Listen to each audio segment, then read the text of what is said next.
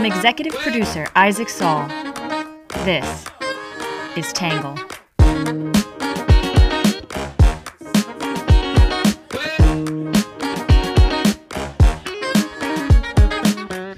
Good morning, good afternoon, and good evening to my Tangle listeners, and welcome to the Tangle Podcast, a place where you get views from across the political spectrum, some reasonable debate and independent thinking without some of that hysterical nonsense you find everywhere else. In today's episode, we're doing something a little special, a little unique, a little different. We are sitting down with one of the most interesting people I've ever had the pleasure of meeting, Jana Mendez. Jana, thank you so much for joining us. Thank you. Glad to be here. Typically, Jana, this is the part of the show or the podcast where I'd ask you to introduce yourself. I might say, Jana, tell us a little bit about your background. But we've spoken before, and I've followed a bit of your career and your work. And I know you to be a pretty modest person, and I don't want to let you undersell yourself to my readers. So I'm going to do the background intro for you today.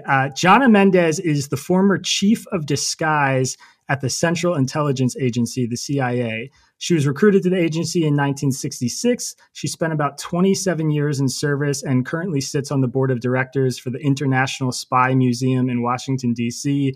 She spent her career in the Office of Technical Services of the CIA, which is staffed by engineers, chemists, makeup artists, counterfeiters. It's basically the part of the CIA you're probably imagining when you think of like a James Bond movie. After retirement, Jana authored several books with her late husband, Tony Mendez, including Spy Dust, which is a book about their time in the CIA during the Cold War. Tony, her second husband, also happens to be a bit of a CIA legend. He was well known for his role in exfiltrating 6 American diplomats during the Iran hostage crisis in 1980 by having them pose as a Canadian film crew. If that sounds familiar, it's probably because you saw the Academy Award-winning movie Argo, which was based off that event. Did I miss anything there? Anything you'd like to add? I think that's pretty comprehensive. I'm glad that you worked in Tony and the movie. It was just a major moment in our lives. Who gets to have a movie made about them that wins an Oscar? That wins an Oscar, and also is in your case a movie that portrays you very positively. Some people get movies made about them that do not portray them positively. I think, although no one was thinking about hurting the CIA's feelings or not when the movie was made, I think the CIA was so pleased to see finally one positive story, put forward. Yeah. So it's not often there are CIA movies that are necessarily portraying the agency in the best light. I have to admit, there's quite a few documentaries out there that seem to be more sharpened like a spear rather than celebratory, I guess. It's the old good news versus bad news trope. Bad news leads. That's right. So look, there's so many places we could go and so many places we could start, but I think a really interesting question I'm curious about, which I realized when doing some background for this interview that I have never asked you before, which is a shame, is how did the CIA recruit you? How did this start? I mean, I'm always so interested in how somebody ends up being an intelligence officer. So I'd love to hear your story. Well, my story is a little anticlimactic when I compare it to some others. But I kind of came in a side door. I was in Europe already. I had left Wichita, Kansas. I went to be in my best friend's wedding.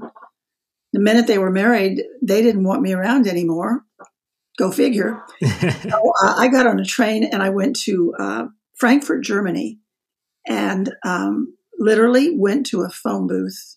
I was 20 years old and I'm from Kansas, right? I don't know anything. Went to a phone booth, got a German phone book and a handful of coins, and I started dialing the American recognizable business names in their yellow pages. I called the American consulate. They said no. I called the American embassy. I'm looking for a job. They said, no, they don't hire. They hire in Washington. I called Bank of America because this is a big banking town. They said no. And then I called Chase Manhattan Bank and had the oddest conversation. They said, oh, okay. Do you speak German? I said, no. They said, have you ever worked in a bank before? I said, no. They said, do you have a work permit? I said, I don't. And they said, why don't you come in and talk to us? They hired me. That was one of about 4 or 5 really remarkable moments when my life took, a hard right or a hard left. So I'm working at the bank, not doing a very good job, I must say. They didn't ask me if I was good with numbers because I could have said no. But these Americans, this group kept coming in. They were kind of my age. They looked like a beacon of light in the middle of Germany. So I met them, and they said, "Oh, we're civilians working with the military." There was a huge, huge American military presence there. So I said, "Okay." I married one of them a year and a half later in Switzerland, and he told me about 3 days ahead of the wedding that he worked for the CIA, and I was like, "Okay." I was very young. Wow. And then I was a CIA wife, and everything shifted. Everything changed. All of a sudden, I could get a job, and they like to hire contract wives. They didn't have to ship us over with our furniture. We were already there. We worked cheap, So I got a job, an administrative job. We went back to Washington, and I got another job, but now this was staff. I got a staff administrative job in the DC area, working for this Office of Technical Service, which is like the equivalent of Q in the Bond movies. It really, we thought we were, they thought we were. So I was working for the director of that office. It's about 1,000 people. Back then it was really interesting, but my work was not interesting. So I was bored and I was going to leave. I told my boss, I said, the Smithsonian, you can see it out the window here. I think there's a job for me over there that would be interesting. And he wanted me to stay. So he said, why don't you take some of our photography courses? And we had a photography capability that you couldn't find on the commercial market. We had films, we had cameras, we had techniques. It was for CIA officers. And those courses were restricted for operations officers. So he said, you could take some of those courses because you're clearly not busy here. So I took the first course called Airborne Platforms. I went to a little landing strip. There's a little twin engine plane with the doors off, and you could see the harness. A harness that you sat in and swung in. There was a man on a step ladder with a paint can and a brush. He's painting out the tail number so they can't report us. There was a microphone and a 35 millimeter camera with a 1,000 millimeter lens, which back there was about, 14 inches long. So the object was to ride in this bouncy platform holding a camera that wanted to bounce anyway because that lens was so long, and see if you could resolve some things like a microwave tower or a license plate on a pickup truck going down a dusty road. And I was in charge. I would say, can we go over here? Can we go over there? I said at one point, how low can we go? And we're skimming then across, it was the Chesapeake Bay. And we went back up. We went up to a height where we actually had a flock of geese just over there, and we were going with them. That night, I'm developing and printing the take because that's my final exam. Show us what you can do. And I've got this music on, this huge dark room, just me, red safe lights. And I thought, if this is it, I'll stay. And that was what I used to consider the first day of my working for the CIA. That was a turn. That was just as much of a turn as the Chase Bank saying, "Come on down." It's hard to look back and not recognize these moments. But I became a photo operations officer. I already had a deep interest in photography as an amateur, and I had a couple of cameras, no big deal. But I loved the process. I actually loved the darkroom even before I got to CIA. What I learned from those classes I took many, many classes. It was amazing. And then I became a teacher because that's what you do. If you're working for OTS and you're doing photography, you travel around the world teaching foreign agents how to collect the intelligence that our policymakers are looking for. Not with a 35 millimeter camera, with all kinds of interesting cameras that today would probably fit inside of a Sharpie, and the Sharpie would still write. Ours, we put in these, I don't know, you're probably too young, but there used to be a kind of Mont Blanc fountain pen. They were status symbols because they cost about $500 for a pen. They were ink pens, and we could stuff all kinds of stuff in that pen. One of them being a camera with film in it. So there's a film cartridge inside of the camera, inside of the pen. Wow. So how do you go from this role in the photography space and the capturing images space and the gadget space from there to what you are very well known for now, which is the master of disguise, the woman who can change anybody's face? Well, there's probably a teaching moment somewhere in this continuum of my career that I need to sort out someday. There were some pieces that came with the photography job. One of them was like making microdots. Another one was working in a chemistry lab doing secret writing. Can you really quick, I know what it is, but it's so cool. Can you explain what microdots are to our listeners? They're a holy terror if you're in charge of creating some. A microdot is a photograph of a page, an 8.5 by 11 page, a document, a normal document, reduced 400 times. You just keep taking it down, taking it down, taking it down. And it ends up about the size of a period at the end of a sentence, say in a magazine, which was a really great place to hide them. And then you'd send the magazine to your agent. And only he would know, which magazine, which page, which paragraph, which sentence. He'd know that's where it was. And for him to access it was very, very simple. I always thought if we were sending them to the Far East, for instance, a guy in a rice paddy could basically pull this thing. He could tear out that little circle. He could float it in a little cup of water, and the dot would pop off. Now you have a black dot. He could take a little thing that looked like a piece of rice. It looked like rice, but it was actually a Fresnel lens. They were very common. He could poke that Fresnel lens into a piece of paper, anything. And then he could get some spit and pick up the dot and stick it on the end of the Fresnel and hold it up to the sun and read the page of text. I love that. It was so secure. Because if you didn't know where that dot was, you would never find it. The flip side was if you had just made a dozen of them, you made them in dozens kind of for insurance because if someone in your office laughed or sneezed or walked by your desk too fast, they would be gone. Any small movement of air, they were very hard to control. And then for extra security, we could bleach them. So then you actually couldn't see them yourself. You had all kinds of magnifying devices. It was just really hard, but secure. And security was the name of the game. The most secure method to contact your foreign agent was the name of the game. Keep them safe. So I interrupted you there, but you were telling us that you were in the process of leading some teams and making these kinds of little gadgets and intelligence-related stuff like microdots. And during this period was when you started to transition maybe into a different role, into this disguise role? That happened one summer when I was sent.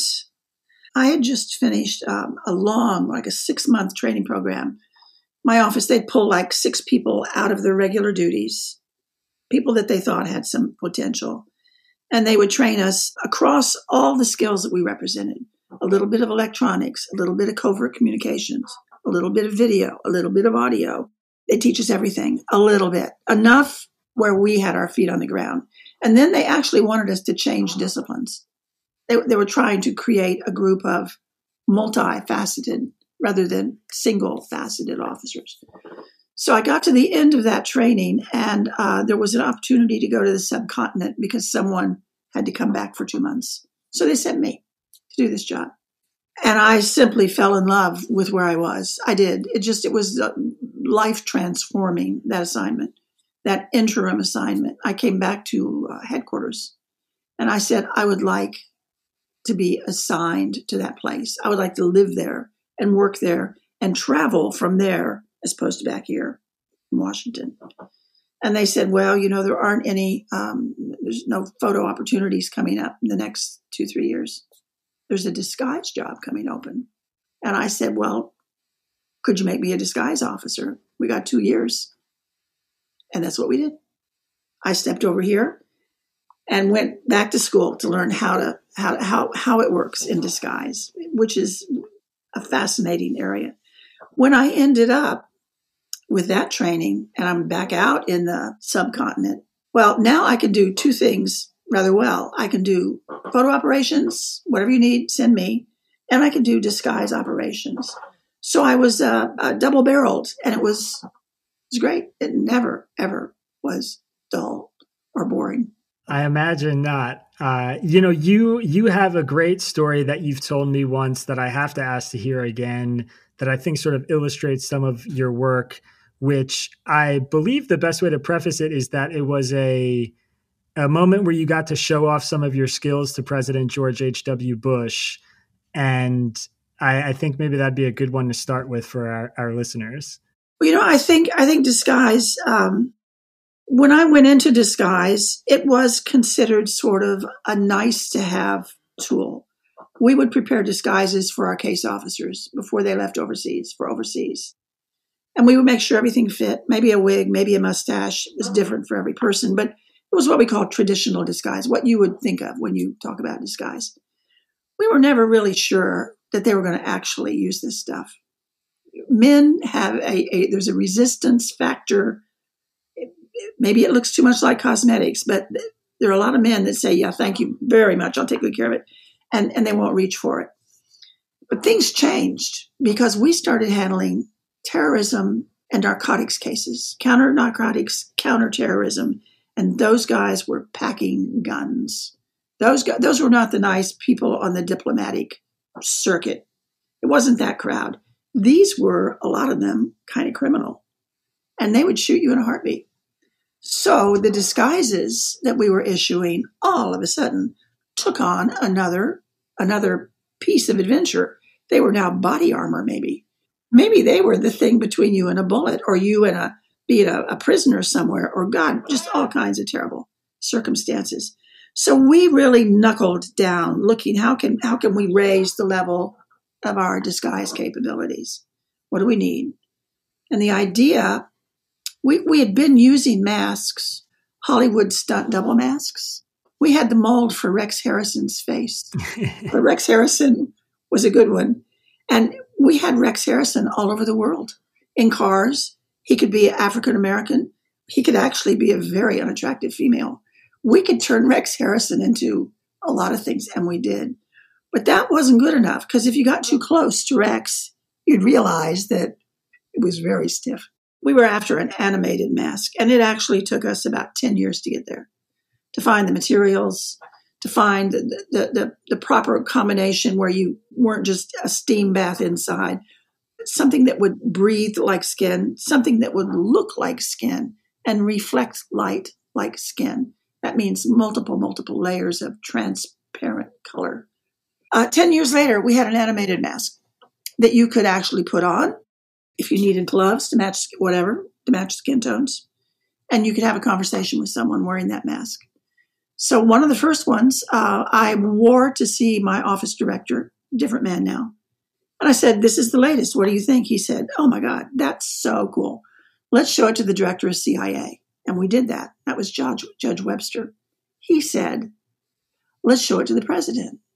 And I said, okay, but not this one. Why not? Because this one was an African-American man. It looked great on me. And it moved when it animated. But my voice was wrong. I said, Secret Service. They're not going to let me get by in this. But let's do a female. So they said yes. And we went back and we made a female animated mask. That was, she was very pretty. I never gave her a name. I should have. She's in a box now in the basement. CIA. Only fits me.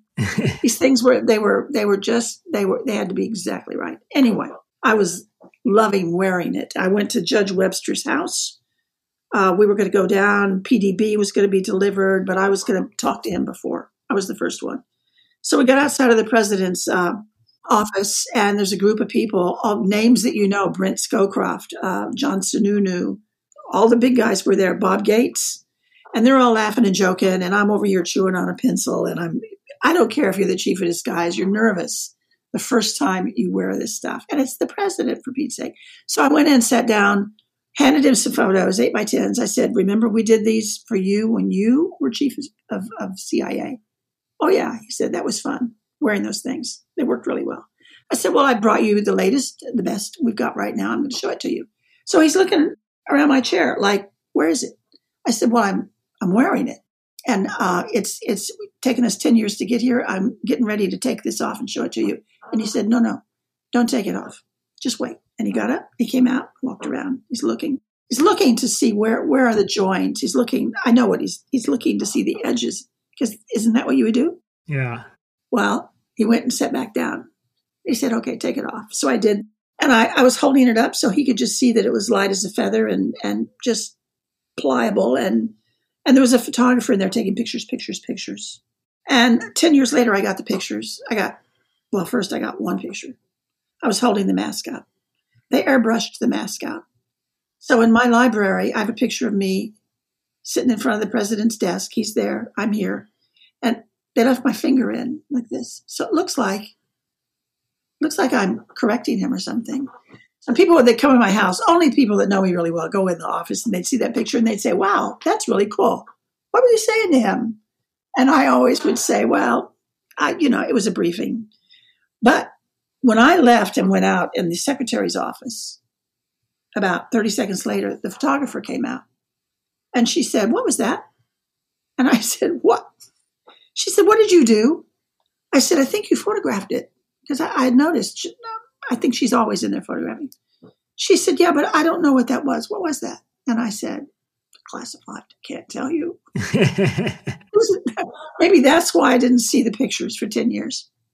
You think? Yeah. So, it makes me wonder, I mean, the microdots, the masks, just the division that you were working in, reflecting on your career now, is there a gadget or a technology or something like that that's sort of your all-time favorite, like the thing that got you the most excited during your career? There was a category that got me excited, and that was, it kind of goes back to my husband, Tony, because he had stirred this up before I arrived on the scene. But we were, it turns out, working with the magic community out in LA. Tony was a very innovative guy. He really was. I mean, he's gotten all kinds of awards and a movie for his innovative ideas. But he was always taken with magic, and he started talking to not the magicians, not David Copperfield, people like that, but there's a whole cadre of people behind them that build illusions and deceptions. They actually engineer that stuff. And Tony was really interested in how that works. So we had established a relationship with those people, told them our problems, asked them how they could help us. I know at one point, Tony said, I've seen one of your people walk an elephant out on a stage and disappear it. And everybody in that huge audience knows that the elephant didn't just evaporate. And in that building, there's no way that it could go down a service elevator. I mean, where is the elephant? And the magician said, the elephant, of course, is right there. You just can't see the elephant anymore. And Tony said, that is something I'm really interested in. I have some people I want to disappear on the streets of Moscow, among other things and other places. So can you teach me how to do that? And they did. I mean, there is a structure to that kind of innovation. And basically what they told us is you start at the beginning. Where is your stage? What is your stage? Is it in the wall of the parking garage at the U.S. Embassy? Is it the militiaman outside the gate on the street that you have to drive by every time you go out? Is it the team of people in the car behind you following you down the street? Who is your audience? Where's your stage? You start putting this together. You start talking about point of view. You start talking about how you are in control of this whole thing. They said you call it an operation. We call it an entertainment. And so using some of their precepts, we were able to do some outrageous things successfully over and over. Because when you can do it really well, nobody understands what just happened. And so you can do it again. You can rob the bank and nobody knows the money is gone. That was kind of the prevailing slogan at the time. So, I mean, what's an example of how that translates to your work? Somebody leaving like losing a tail in Moscow? Is that the kind of stuff? Moscow was our toughest place. And when we wrote the Moscow rules, there's no other city in the world that we have a common, understood set of rules for working. There's no Havana rules, Paris rules. There are only Moscow rules because Moscow was so hard. It was just so hard. They had an army of KGB whose only job was to shut us down. And there was, our only job was to collect intelligence. So there was, you landed on the ground and it was a tough competition. To beat them, the rules told you all kinds of things not to do. Don't piss them off. Can I say that here? It's a Moscow rule. Yes, you can say that. Piss them off. So that during the presidential election of 2016, there was a story in the Washington Post about a diplomat coming back to the American embassy in Moscow, 3 a.m. in a taxi, got out of a taxi cab, started walking toward the gate, and was attacked by somebody coming out of the militiaman's shack, beaten to a bloody pulp, and medevaced out the next morning. And Tony read the paper and he said, "Don't piss him off." We don't know what that person did, but it defined the rule. So we wanted our surveillance to think they had us under surveillance when they did not. We wanted to slip away. And then we wanted to be able to slip back in. So one of the devices, for instance, it's in the books. It's a great book called The $1 Billion Spy. It's written by Dan Hoffman about a Soviet agent named Tolkachev, who was, to my knowledge, probably our most valuable agent we ever had. He was giving us the plans on Soviet Union's next generation of radar about 10 years out, and we had the schematics. We were so happy. The Pentagon was so happy. That's where the $1 billion amount came from. And then we had trouble meeting him, and it was absolutely necessary to meet this man. You couldn't miss a meeting for any reason. For some reason, he was having a problem. So we were working with the Magic Builders, and we were refining and completing this thing called a jib, a jack in the box. A jack in the box is every HOV driver commuter's dream. It was a dummy that would fit in a briefcase, and you could set it on the car seat and hit a button, and this thing would rise up. At the beginning, it was fairly simplistic. It got better and better because now we're doing these masks. So you could have a person in the passenger seat and the briefcase on the floorboards, and all the driver needed was a finger, free. Round a corner to the right, again to the right. The guy in the passenger seat, the operations officer, steps out. The case officer pushes the button. The dummy comes up, wearing the same clothes, wearing a matching wig, same face, and just keeps going down the street. When surveillance comes around the corner, all they see is some old Russian man walking towards them, and they continue to follow the car that they're after. That jib was the only way that we had the last meeting, the really important meeting with Tolkachev, and got all that information. I think there were like 37 rolls of film or something that he passed to us that night. It was an incredible operation. But without that jib, we couldn't have gotten our guy free.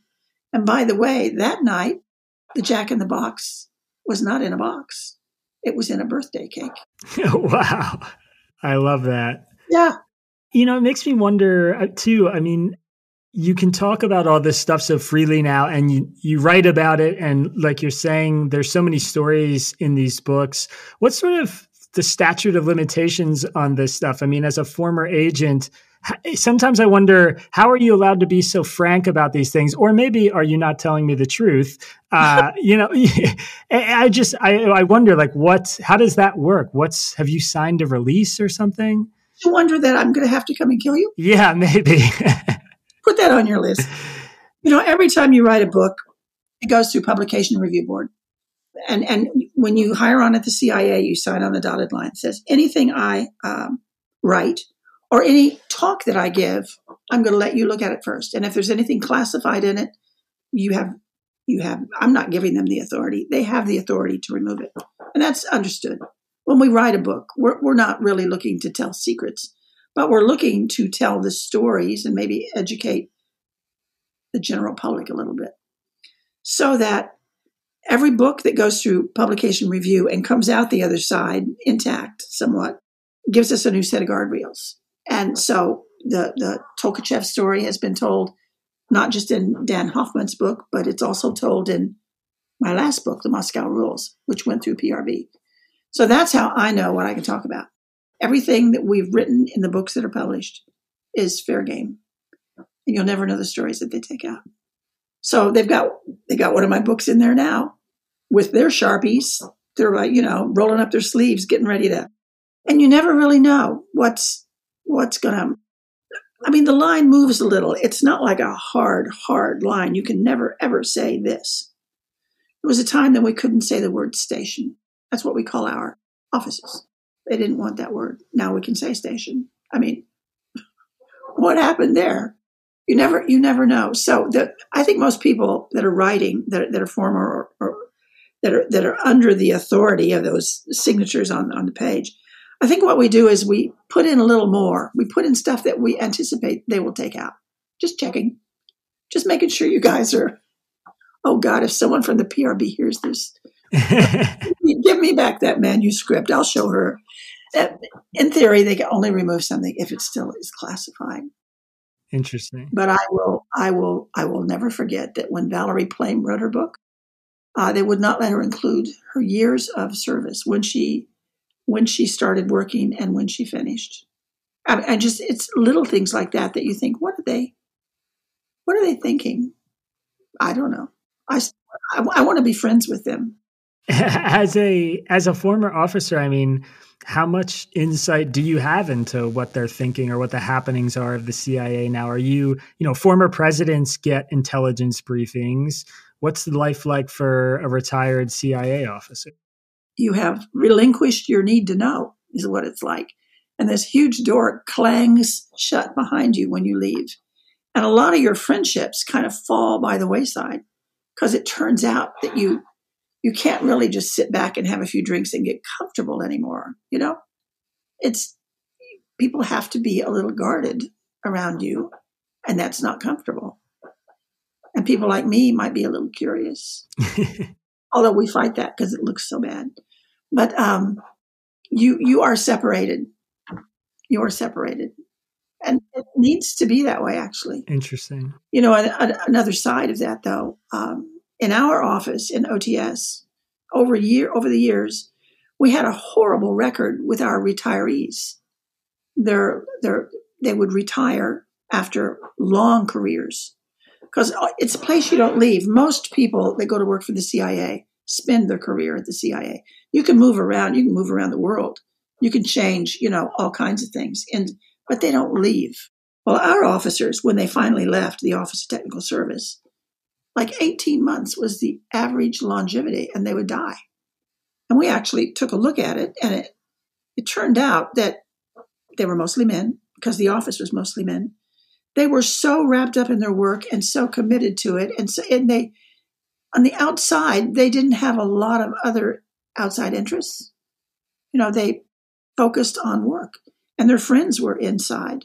Everything was inside. And when they got outside, they would have heart attacks and stuff like that. So we completely revamped our retirement program because of that. We taught people how to rewrite their technical skills so that they would become useful again, because a lot of the things that they knew how to do really, really, really well have no legal application outside of the office.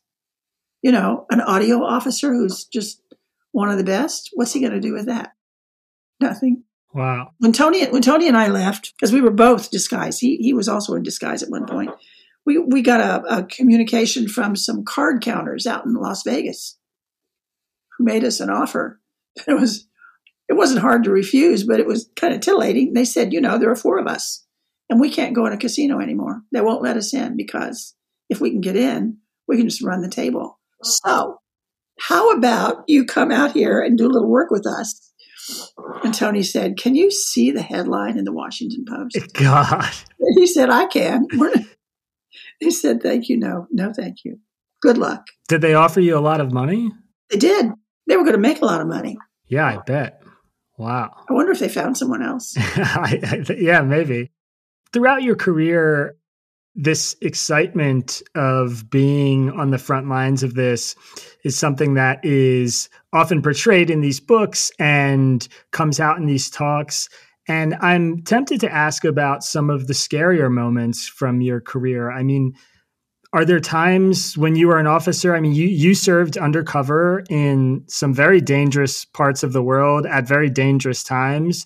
Were there moments in your career where you ever feared for your life, or feared that your cover was going to be blown, or feared that maybe one of those disguises you were wearing wasn't going to do its job when it needed to? There were moments. Mostly there were not. Most of the operations that we were taking part in were so painstakingly put together that it almost could become tedious. The detail, to plan to do something in Moscow, just to put down a dead drop in a dead rat by a tree on a highway would take weeks and weeks and weeks of planning and scouting the location and photographing and sketching it. It just was, there was a lot of that minutia involved. But when you got in the middle of operations, in the middle of moments in an operation, it could be really exciting and it could be really scary. One of them that I put in the book, this new book, I actually opened it. The first chapter is about this, but had to do with terrorism. And it really was about terrorism and counter-narcotics when it got scary. But I was back out there in the subcontinent. Notice that I never say a country, big part of the world. I'm in the equivalent of a Hyatt hotel. It's not a Hyatt, but it looked like a Hyatt. And our chief is going to come in because a terrorist had sent a message in that said, I have information about the bringing down an American plane. Back then, we thought it might be Pan Am. He didn't say, but we thought it could be. And so this guy we knew that he was part of a terrorist organization that had done that in the past. So we had to meet with him. And we knew that he knew that we would have to respond to his message. You can't just wave that off. You have to go do due diligence and see what he knows. But our chief was scared of this guy with good reason. This was a really bad guy. And so there were 7 of us. I was visiting. This wasn't my home base. I was visiting. The chief said, I'm not going without you. You guys are going too. We're all going to this hotel. So I had a day to get together disguises for all these guys. They all had that little kit we issued them, and then we started. So we got them disguised.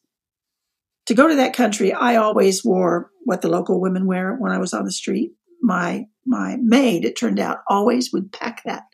And I would usually not wear it, but it gave her comfort to know that I could look not like an American if I had to. So I had clothes that I could put on.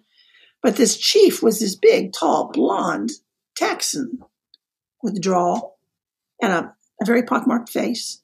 He was blonde. He was too tall. So we had to go to the market and get local clothes and get local sandals that looked like they're made out of tires, and dyed his hair black, gave him glasses, no fake anything, no mustache, no beard, just gave him a big cigar and a big portfolio to carry. And he didn't look local, but he also didn't look American.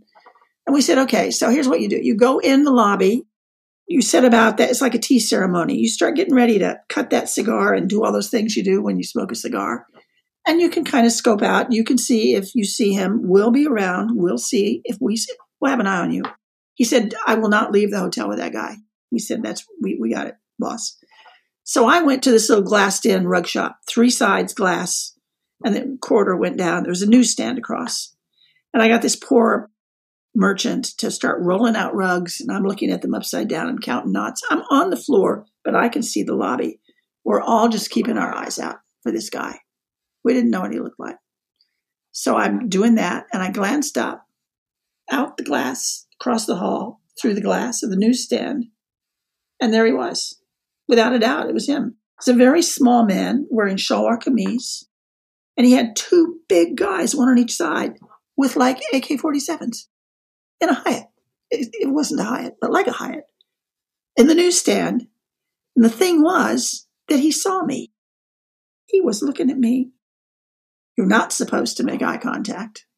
But, you do, and you just kind of get locked. I laugh now. This is one of the scariest moments in my life. I actually thought they were going to shoot me. These people had no qualms. They're in there with their guns. What? They do whatever they want.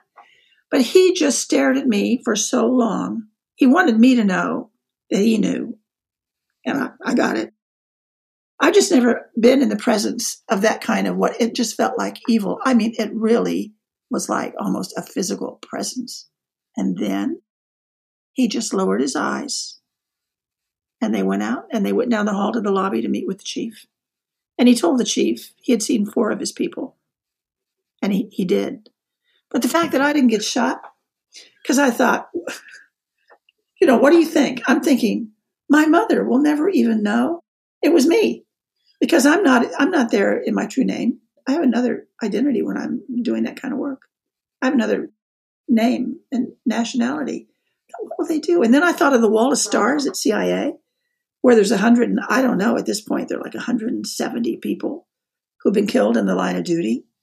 And a number of them don't have their real names. They don't have names attached to the stars because it happened when they were undercover. And I thought, I could be one of those stars. This was just a moment. That didn't happen all the time. But boy, when it happened, when you got yourself in one of those spots, the thing I couldn't do is I couldn't stand up and walk away. I couldn't react. I just had to be there, That makes me wonder, and I guess provokes the question, to be a little morbid for a moment. Let's say the worst case scenario there does play out. Is the CIA's move in that situation that you were just a foreigner who died, and whatever your ID was or whatever your personality was who you were, and we never find out that Jana Mendez died in this country undercover? I mean, I read a news story about someone being shot, a civilian in some far off country, and there's a possibility that person is a CIA agent undercover. Is that sort of the takeaway there? Anything is possible. Actually, I think if anything had happened to me, I think in fact, the office would have known. They would have notified my family, but they would never have made it public, and they would never put my name out there. They just wouldn't. There'd be no point to doing that. So they wouldn't. But they'd let your family know. CIA is actually, it sounds ridiculous because it's an enormous organization, but it is like a family. It feels like a family. Even today, it feels like a family. The Spy Museum is my second family. The CIA was my first family, except for my real family, of course. So one thing I've always wondered as a reporter is, oftentimes I am reporting on a story or covering something in my newsletter, and there's a statement or a report released by, say, the director of national intelligence. And a lot of readers in today's political climate actually sometimes write in very critically of me if I quote an intelligence report or I quote the director of national intelligence, because their perspective is these people, even though they are the DNI in our country, can't be trusted. And I wonder, what your response is to that, or what you make of those reports. I mean, is there an obligation on the part of the intelligence apparatus to publish things that are honest or true? And should I read all of those things with a great deal of skepticism? That just this stuff is all around us. I know that.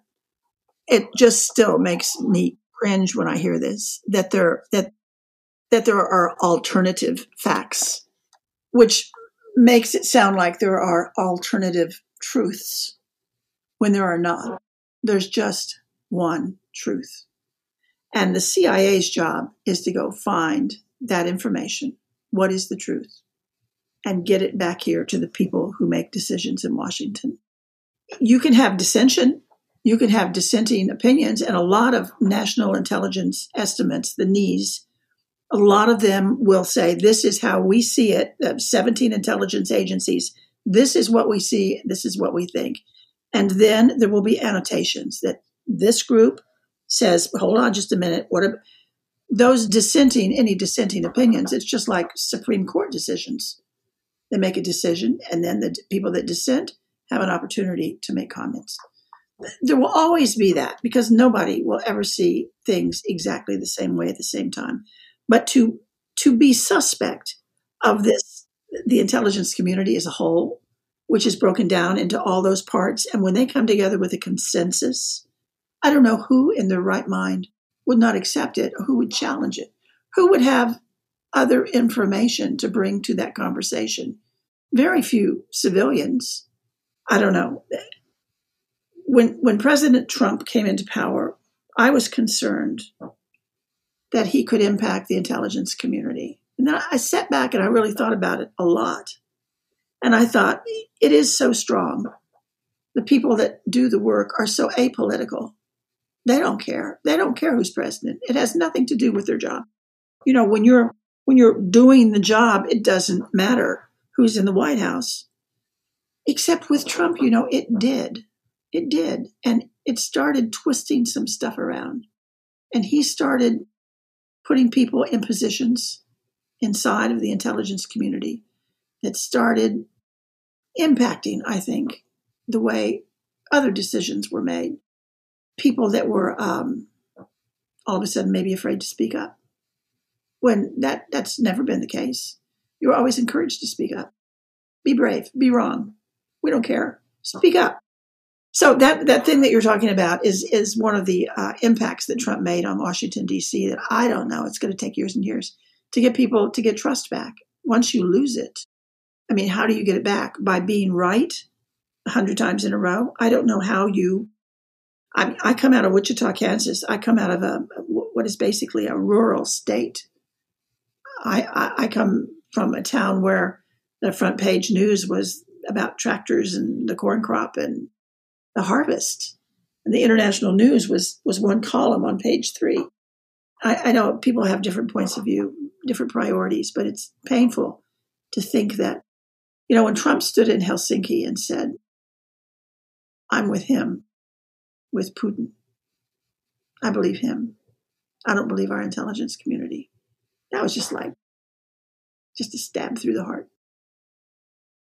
You know, I guess to make it more acute and specific, this week we had a new report from the U.S. intelligence community that said that Vladimir Putin authorized an influence operation aimed at denigrating President Biden's candidacy and the Democratic Party, and was attempting to support Trump. And again, he did it in 2016. Now they're saying he did it in 2020. So this is my question to you: is there is something about that story that fits neatly into the left-leaning, the Democratic narrative.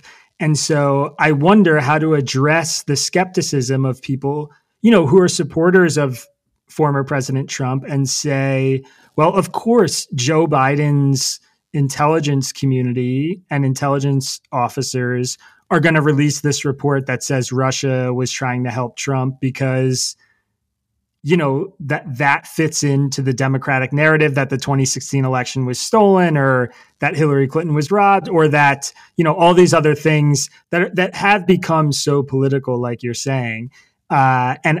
And I don't know how to address that skepticism. I mean, I'm interested in your perspective on that. You know, I think I haven't done it myself, but I think if we looked back, we would see that intelligence report that was just released was a long time in the making. You just don't dash one of those things off. Biden has been in office 60 days.